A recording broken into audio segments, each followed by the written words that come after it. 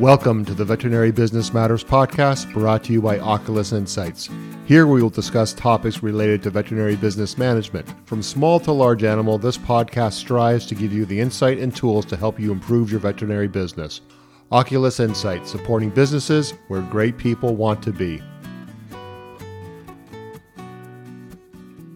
Hi, it's Mike Pownall, and welcome back to Veterinary Business Matters, the podcast about all things related to veterinary business management from Oculus Insights.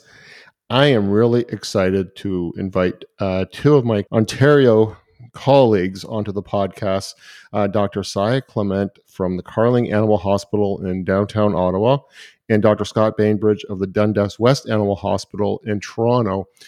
And both of them have great practices with really cool things they do. But what I really want to focus on is Saya and Scott are doing wonderful things with telemedicine. And I think as we are evolving our practices, telemedicine is here to stay. And I think they've got great lessons for all of us. So welcome to you both.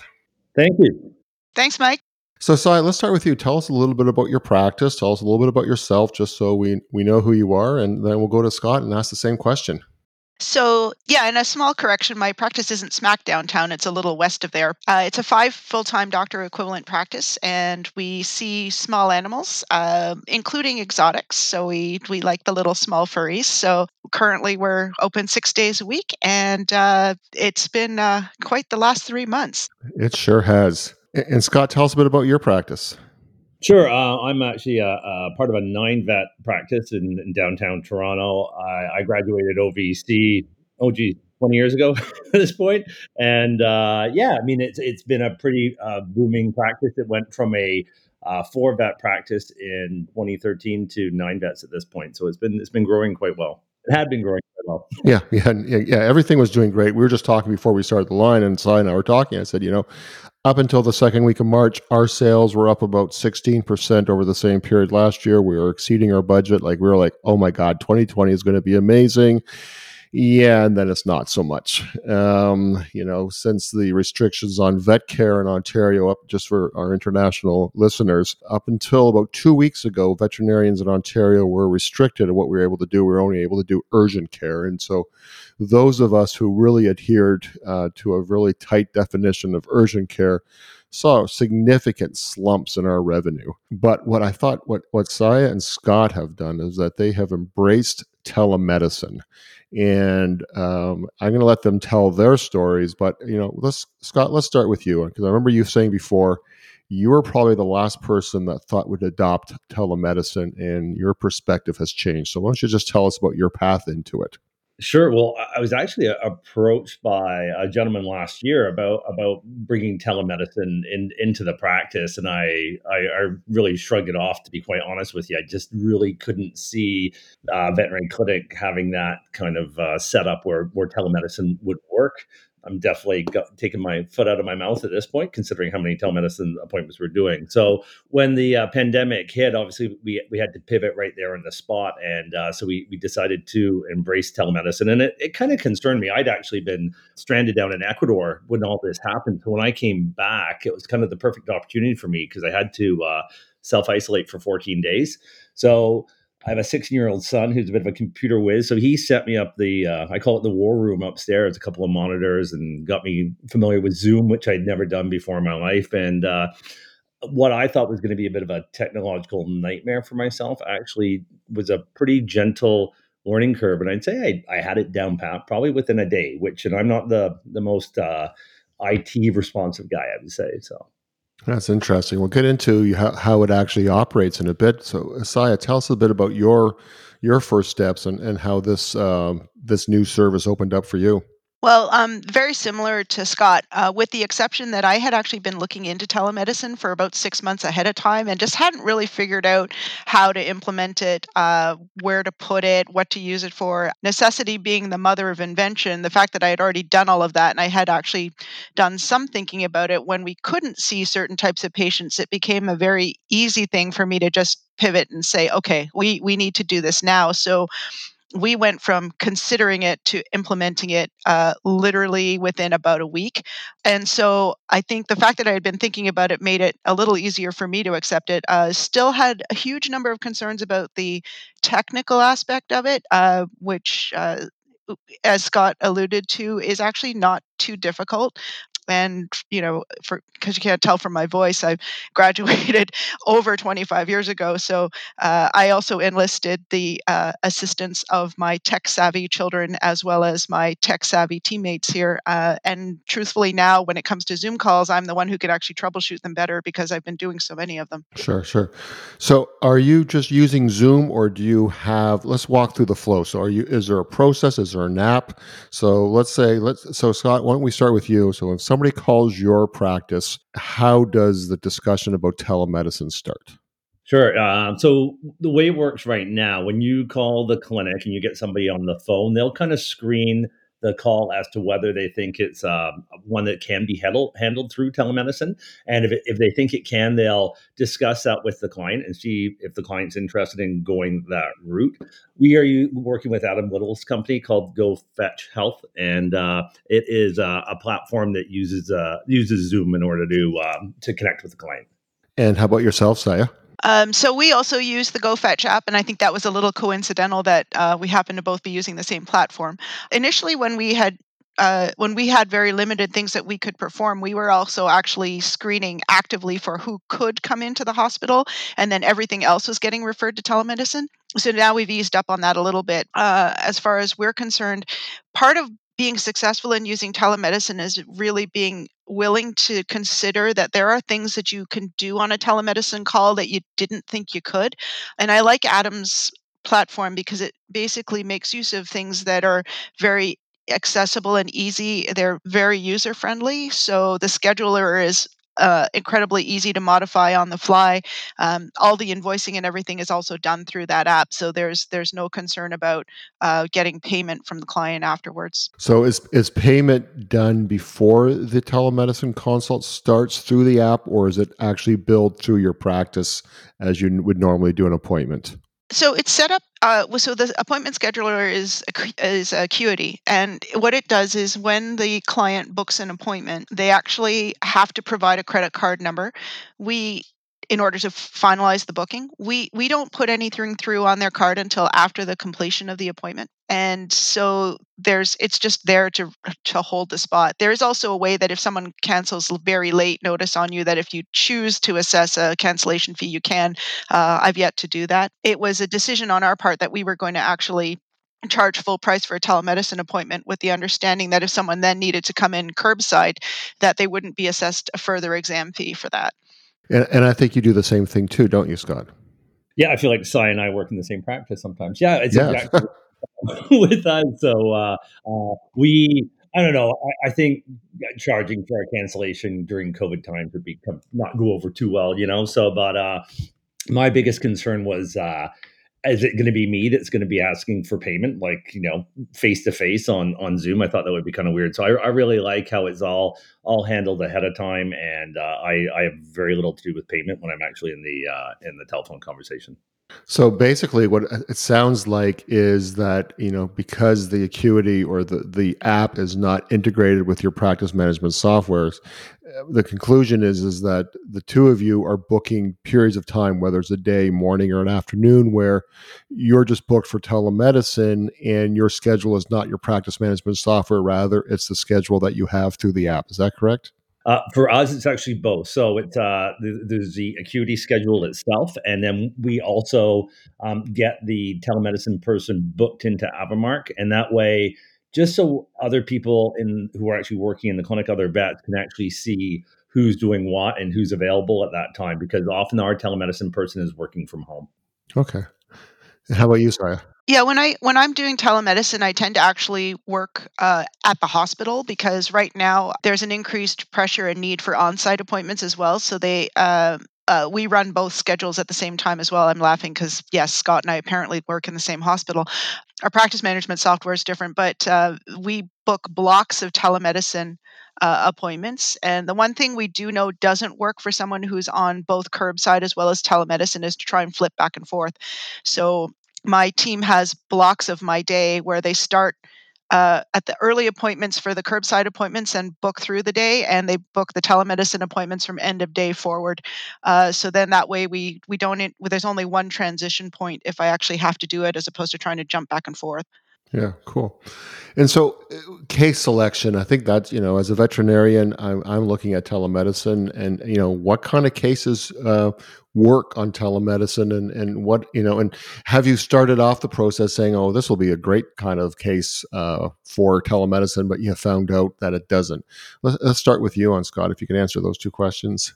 Yeah, for definitely. So case selection was a bit of a learning curve. I kind of wasn't really sure what was going to be easy and what wasn't going to be easy. So there are certain presenting complaints that are very, very simple, I think, to handle over telemedicine. So, for instance, diarrhea, lumps and bumps, behavior. One of the ones I thought was going to be kind of tricky was actually lameness, and I don't know about Saya, but I find lameness actually one of my favorite things to do over telemedicine at this point. So, but yeah, there's certain things I had difficulty with. I find skin is a really tough one, like trying to have look at a cat's coat when they're holding their cat up to their phone. It can be pretty difficult.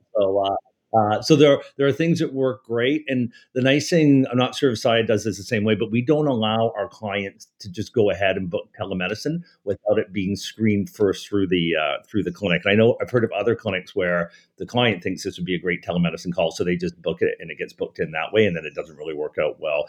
And I'd say in the end, I was looking at the numbers the other day. Probably 25% of our telemedicine cases actually have to get referred into the clinic, and the other 75% we're handling just with telemedicine and med pickup or delivery. So it's kind of nice. And what's your experience on that, Saya? I absolutely agree. Lameness is a phenomenal one to do at home because the pet's relaxed, and we all have that experience of the owner walking in and saying, "Oh, he was limping at home, and ever since he got here, he's not." So, it, it's a really nice modality, because quite often they'll say, yeah, they're limping as they're going up and down the stairs, and you can say things like, well, yeah, absolutely, follow them with the camera, let me see that. One type of appointment that we actually are doing a lot of is when we normally see new puppies and kittens for commencing preventative care, we actually book a double appointment for those guys. So, because our on site appointment time is at a premium, we actually will perform the puppy and kitten appointments in two stages. So, we do the first half on a telemed call with the owner. And what that means is that we can go through all of the preventative care, all the recommendations, behavior questions that they have. We can actually see the setup of where the puppy's crate is and all of those things. So we can go through all the background stuff. And then by the time they arrive on site, they already know they need to bring a stool sample with them. They already know that they're going to be picking up parasite control medications. And they already have actually received a treatment plan from us for all of those tests, as well as medication, as well as the vaccines that they're going to be receiving. We follow up those telemedicine calls with an email so that they actually have everything in writing. And we found that our compliance has increased significantly because we've been doing that, because that face-to-face time with the client, especially on curbside appointments, is really lacking on those new puppy appointments. So that's been huge for us. I agree with Scott. We actually don't. Our clients aren't allowed to book appointments by themselves online, mostly because we have also found that sometimes the choice of them wanting to have a telemed appointment isn't appropriate. So we've actually blocked off the ability for them to book within a 3-day period of the day. So if there's a 72-hour advance notice, and so if it happens by chance that they stumble across the booking site because it's not obvious, we can actually catch those and call them and adjust it if it's not appropriate. Interesting. So walk me through an appointment. So Scott, you're there in your control room with your two monitors, and you're hooked up to Zoom, and it's 10 o'clock, and you have to see a dog that's limping. So walk us through how that appointment would go.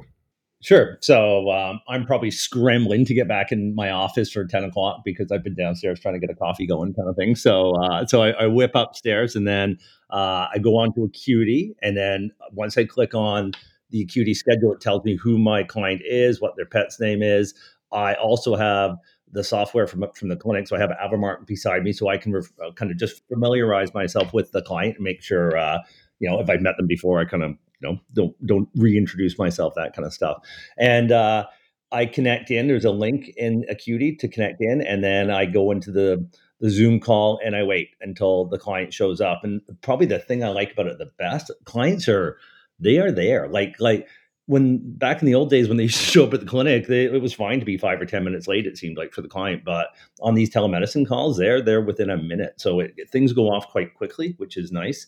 We usually spend the first couple of minutes troubleshooting. I think Saya mentioned that as well, meaning that I've been doing this for so long. I've actually gotten pretty good at trying to tell people how to turn their camera on and how to turn their mic on, depending on are they on their PC, are they on their laptop, whatever it may be at that point. And then I usually start just chatting. So once we've got everybody connected, we just start talking, and we have our couple minutes talking about life in the pandemic, and then we start to get into the nitty gritty. Most people are told to have their pet handy, and that was something we didn't really know to tell people in the beginning. So my first couple of weeks, I spent a lot of time people running around their house with their phones looking for their cats before we could actually get the telemedicine call.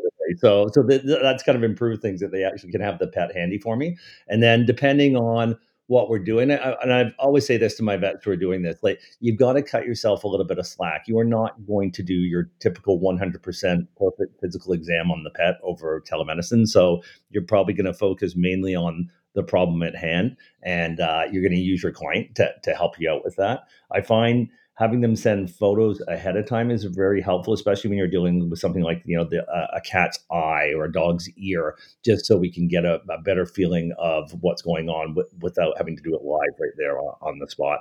Once we've kind of figured it out, what we're doing, I then at that point make my suggestions for treatment, or whether or not I think the animal has to be dropped off at the clinic at that point. Hopefully they don't, and I can handle it on my own. And once I'm done, I say my goodbyes and I give them their total right there in the call. We end the call. I then call into the clinic. Actually, we use WhatsApp. So I'll WhatsApp Joanne, who kind of runs all our telemedicine. She's also working from home. And I'll let her know that I am done with the client, and she will then call them back and take payment over the phone, whether it be an ETF or a credit card. And then we send the client to the clinic for the medication pickup, and they don't have to worry about payment or contacts. So it works out great. And so I think you remember it saying once it's about a 20-minute appointment typically. Yeah, so they block me off for 40 minutes because I kind of do need the 40 minutes to get, the after the actual call is done. I still have a fair bit of admin work to do at that point, but usually most calls would run about 20-25 minutes, I would think. So. And Saya, tell us about your appointments and how you do your appointments. Yeah, it's very similar. We block off currently 30 minutes with an assumption that it's going to take 20 to do the appointment. And the one thing is that these appointments are really history based. So, like Scott said, you end up kind of deferring a little bit on the physical exam portion, obviously, because you can't get your hands on the pet necessarily, but man, can you take a great history on these cases. And so I find probably about half of the time you're doing history. I think the other thing to remember is that you can actually get clients to help you really well with a cooperative pet. So if you've got a dog who's got an ear problem, or for me, because we see the exotics, if I have a ferret with an ear problem, we often ask the owner before we even start, can you go grab some Q-tips, or if you got a swab or something that you can use at home? Because you can actually, for the most part, get them to swab the inside of the ear and show you what they're getting out on the camera. I will have owners palpate dogs and cats and rabbits' abdomens, and just you can see a lot when you're watching the facial expression of the pet when the owner does that, because you'll catch the wince. Owners are usually pretty good at being able to tell you what color the gums are. You can watch character of respiration as well as get a respirate for the most part on a bigger pet on camera. So we make use of a lot of things that experience tells us is going to be pertinent. And like Scott says, I think I handle about 70% of these guys on the phone and or on the call, and not have to have them physically come in. We have a similar workflow where once I complete a telemedicine appointment, I will send scripts and things up to my team at the front desk. They know to call the client, collect payment, and then the client will come down to pick up whatever medication or prescriptions needed, or drop off samples. And we will have them drop off those ear swabs just to confirm that there isn't anything wild and crazy in that ear. We will have them drop off stool samples, and if an owner can catch a urine sample on their dog, we will have them drop all that stuff off to the clinic. Oh, that's amazing. So something you just said, Saya, that I got to ask you in terms of, are I, we'll ask you and then I'll ask Scott. I mean, what is your fear of liability if you ask somebody to do something or do an ear swab and then they're maybe too aggressive and they cause a problem? Has anything come up like that, or is that a concern for you at all? I'm walking them through it, right? So in the same vein that I would do a supervised. I'm responsible for everything that happens in my hospital. I'm not gonna. You have to use your best judgment. If you have a client who's nervous and the pet is not going to cooperate, then you don't ask them to do it. But if you've got a client with a 3-year-old friendly golden retriever who is standing perfectly still and doing nothing, then it's very simple for you to say to them, and I want you to just put that ear swab into his ear by an inch. I don't want you to go any further than that, and just give it a little bit of a wipe and see what you come out with. So you do have to direct them. And when you're getting them to check abdomens and things, I'm not going to do that on a dog who's obviously painful. I'm usually just going to do that on the ones where I just want to make sure that there isn't anything that's blatant. And I just tell them, just push up by about an inch. Like, you're going to be very, very specific about what you tell them to do. And so far, I would never, I'm not going to tell them to do anything really dramatic. But lameness exams are a key example that you can actually get them to jog the dog up and down on the sidewalk and actually see the lameness really clearly. You can actually get them to do a quick run down the spine to say, hey, is there any pain there? If you got a dachshund, things like that. Right, fascinating. And Scott, question for you, because I know we've discussed this before. In terms of the type of people or the type of veterinarians that are appropriate for telemedicine, both of you have had a few years underneath your belts, but what kind of characteristics should a telemedicine vet have? I think you have to, like I said before, you have to be able to cut yourself some slack because it is a little more challenging when you do this. So if you're a perfectionist type of vet, I think you're going to have a bit of difficulty with telemedicine. You use a ton of intuition when you're doing this as well. The history is so much more a part of the coming up with a diagnosis. So to me, this is not something for a brand new vet. I mean, you need a pretty seasoned veterinarian doing telemedicine, one who can kind of almost make a diagnosis based on history as opposed to the physical exam. I mean, obviously you're getting some physical exam in there, but there is a lot more just on the history of the animal when it presents. Yeah. What are your thoughts on that, Saya? Yeah, I absolutely agree. I think intuition is a real important thing. Experience is an important thing. I would not do my new graduate the disservice of putting them on a telemedicine call. I think that would be an Sure. incredibly unfair thing to that veterinarian.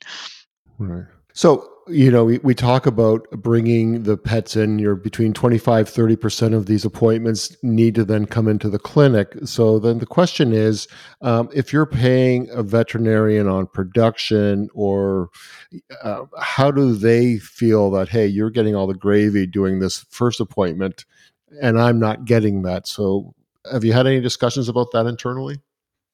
I'll go with Scott on that. Yeah, I mean, it really has not come up. I mean, the telemedicine appointment itself is billed to nobody because that goes through Go Fetch Health, so no one gets credit actually for that at our clinic. And then if I am referring business into the clinic, the vet that sees that for curbside drop off is getting all the diagnostics, and I've pretty well done all the work for them. So I've gone in, made my recommendations, and kind of got agreement for the client. So it's actually is kind of a bit of a gravy, I think, for our associates because I've done all the legwork, and then they're just going to go in and actually perform the diagnostics, and they're getting credit for it at that point. So it's actually, I think it works out kind of well for them. And do you have anything different to share on that, Saya? Nope, that's exactly what happens for us too. Okay. Yeah, you do have the same practices. Interesting. Yeah. Two divisions of it. Question for you, Cyan, and then I'll go to Scott on this because I think this is a critical part. And I just, let's go back 3 months and, you're wanting to introduce this to the practice. How do you get your team on board? How do you get your receptionists, your technicians, your other vets to say, yeah, this is something that's going to be important for the practice, and they're all in? Well, at that point, we couldn't see anybody, so that was like I say, necessity being the mother of invention. We knew we couldn't see some of these clients. It was the only way we could see them. So the uptake was phenomenal for us. I have a really good group of people that work with me that are not change adverse. So they are pretty good at screening out when I'm sort of throwing ideas around because hey, this would be cool versus hey guys, we really need to do this. And so when they hear the hey, we really need to do this tone in my voice, they usually jump on board. So we only have 2 of the 5 doctors who do telemedicine appointments on a routine basis. And the team actually was very happy about being able to keep themselves safe initially when we started this. So the sell on it was very easy. I think they still see huge advantages of us being able to do this now, just from the standpoint as far as workflow and things like that. That you can get a lot of really hard conversations done on telemed where you then don't have to try and do this shouting 6 feet away from a person's car or over the phone. So I do a lot of palliative care work as well, and those quality of life discussions are actually really, really fantastic to have over telemedicine. Again, same thing, you get to see the environment that the pet is in, and those are hard conversations for us to have amongst the bustle of what's going on at the hospital. So those are ones that my team is incredibly happy to refer to telemed, and they work very well. How did it go in your practice, Scott? Yeah, I mean, again, very similar. I think safety initially was, well, it still is was all my staff's number one concern. So any modality we could use it would keep clients from coming in contact with our staff was very well embraced. I've I have a staff of 40, 45, I think, right now, and a lot of them are millennials. So this technology, they were all over it. Like they were very, very responsive to it. So I think too, one of the important things about telemedicine, and I always let my staff know this, that when we do end up having to change that telemedicine appointment into a curbside drop off, we are very careful to screen clients over the phone. I'll do that personally. So you do this as delicately as you can, but I'll often say, so, not to get personal, but I just want to make sure you do not have COVID. You have not been exposed to anyone with COVID. You're not feeling sick. And, 99% of the time people say, no, I'm fine. And I just reassure my staff that I'm not sending a sick person to the clinic, obviously. Right. But that being said, I think it was only my third day, and my client said at the end, "Yes, I've had COVID. I've been COVID positive. I was skiing in Austria and I picked it up, but I've been retested. I'm now negative." And it really kind of hit me at that point, because I was like, okay, these are very important questions to be asking Yeah. people before you send them in. Yeah, we actually ask all of those questions several times. We'll do it when we book a curbside appointment or even off telemed or just off a regular call. But then when they show up again, we actually ask the question again. And we found that the one thing you can do is rather than ask the client if they themselves are sick, just ask if the pet has been exposed to anyone who is ill or experiencing signs. Well, that's a neat way of going about it. Yeah, it tends to just kind of defray that sort of stigma of like, "Are you ill?" And we messed that up a few times initially into the process, which is why we changed the wording on it. And people are very, very understanding of the need for us to ask. Fascinating. So, Saya, we'll continue with you. What has been the biggest surprise that you've faced, or that about telemedicine that had no idea 2-3 months later that this would have been happening for you? Well, first of all, just being able to keep practicing was the most important thing for us. But secondly, I think the prize is that we've developed this whole new way of being able to reach clients. And I think that there's going to be a huge uptake for wanting to continue with this. And as Scott alluded to, millennials are all over this, and there are so many of them that I'm seeing now with new puppies and kittens that are just ecstatic about the fact that they get to have the Zoom call first, and then the follow up's all there. So there is a huge need, I think, for us to be able to continue this service afterwards. So that's what I'm looking forward to now, is just how do we now go ahead and maximize the use of this in the future? Because the emergency part of it is now getting to be, done. If they close this down again, it's there and ready to go. But if for whatever reason we don't have that happen, then how do we then maximize this, and how do we grow our practice, and how do we future proof by having this? And so that's exciting for me. Yeah. What about you, Scott? For me, I was really worried that we were going to kind of lose that wow factor. Like I'm from the service industry. I worked for as a waiter at a steakhouse for like 25 years. So I really had it drilled into me that customer service is extremely important. I've always taken that to the clinics I've run as well. And so for me, I was like, how do you really, really impress somebody in a pandemic. Like telemedicine works great for that. And like Sai had mentioned before, you can really wow new puppy owners on telemedicine, and they are thrilled. Like normally, you might get me in the room on a puppy appointment for maybe 10 solid minutes, but on telemedicine, you might get to pick my brain for 30 minutes. So people are. I've been impressed at how blown away they are from the benefit of telemedicine for themselves. So that's been rewarding. Fascinating. And Scott, I'll continue with you in terms of we will get through this COVID at some point. Everything ends. How do you see this changing your practice? The sense I get from both of you is, if all restrictions were lifted and we had a vaccine tomorrow, telemedicine is something you're going to want to continue in your practice. So assuming that's correct, and please let me know if I'm wrong, how do you see this changing your practice in the future? Yeah, to me, you are correct. And I would love to maintain this if our governing body allows it after COVID ends. But in particular, behavior appointments, there's nothing worse than being stuck in a 6x6 exam room with an aggressive dog and their owner discussing why the dog's aggressive and biting people.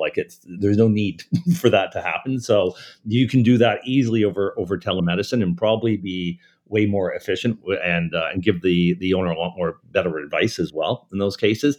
Saya was the one who opened my eyes to doing the telemedicine for the puppy and kitten appointments as well, and that has just been so beneficial to see the puppy in their home environment. And when you ask what kind of food they're feeding, they don't just say the blue bag. They can actually go get it out the cupboard and show it to me, kind of thing.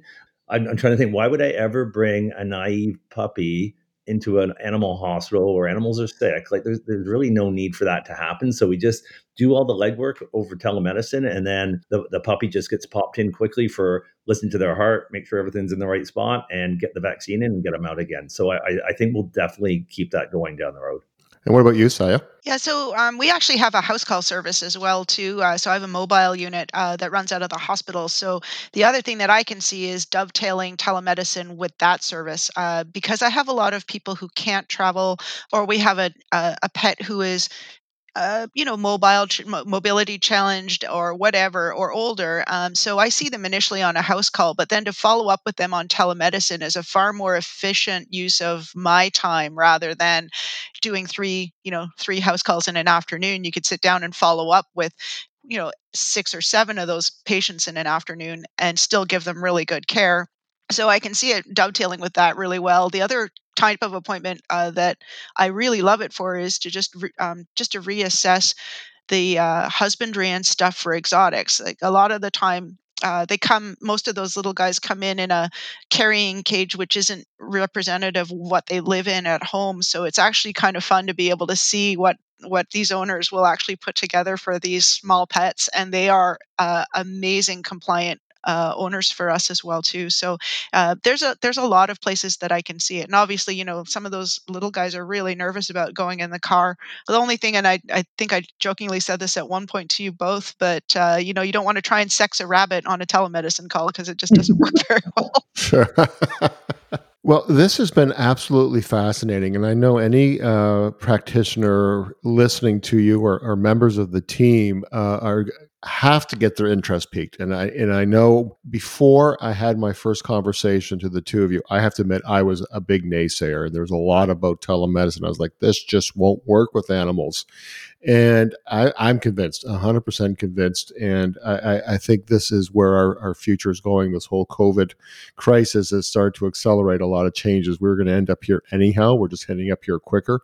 And it's amazing, how responsive both of your practices. So I want to give both of you a huge kudos of terms of a lot of people, regardless of the industry, when this kind of change happens, it's so much easier to be paralyzed and just hope and wait for things to get better. But you really just took advantage of it, and it's really turned into a positive for you. So thank you both very much for sharing your knowledge and to giving some inspiration to other vets that'll be listening to this all over and saying that hey, we can do this too. So really do appreciate your time today. Thanks, Mike. Thanks for the opportunity. My pleasure. Hi, this is Mike. Just a little postscript on our discussion. Just after I hung up the call or just stopped recording with Scott and Saya, Scott said, Mike, we didn't talk about the kind of clients, the kind of business that he is seeing that they're gaining at their practice because of telemedicine. He said, we're getting people that used to be clients that have moved away, and we're getting a number of clients that had heard that we're offering telemedicine. So he's really seeing it as a competitive advantage. I thought that was an important thing to add. So thank you for indulging this last 30 seconds. Thank you. At Oculus Insights, we care a lot about animals, but we also care about the health of the veterinary profession. Our goal is to support veterinary businesses around the world by helping you clear your path to success.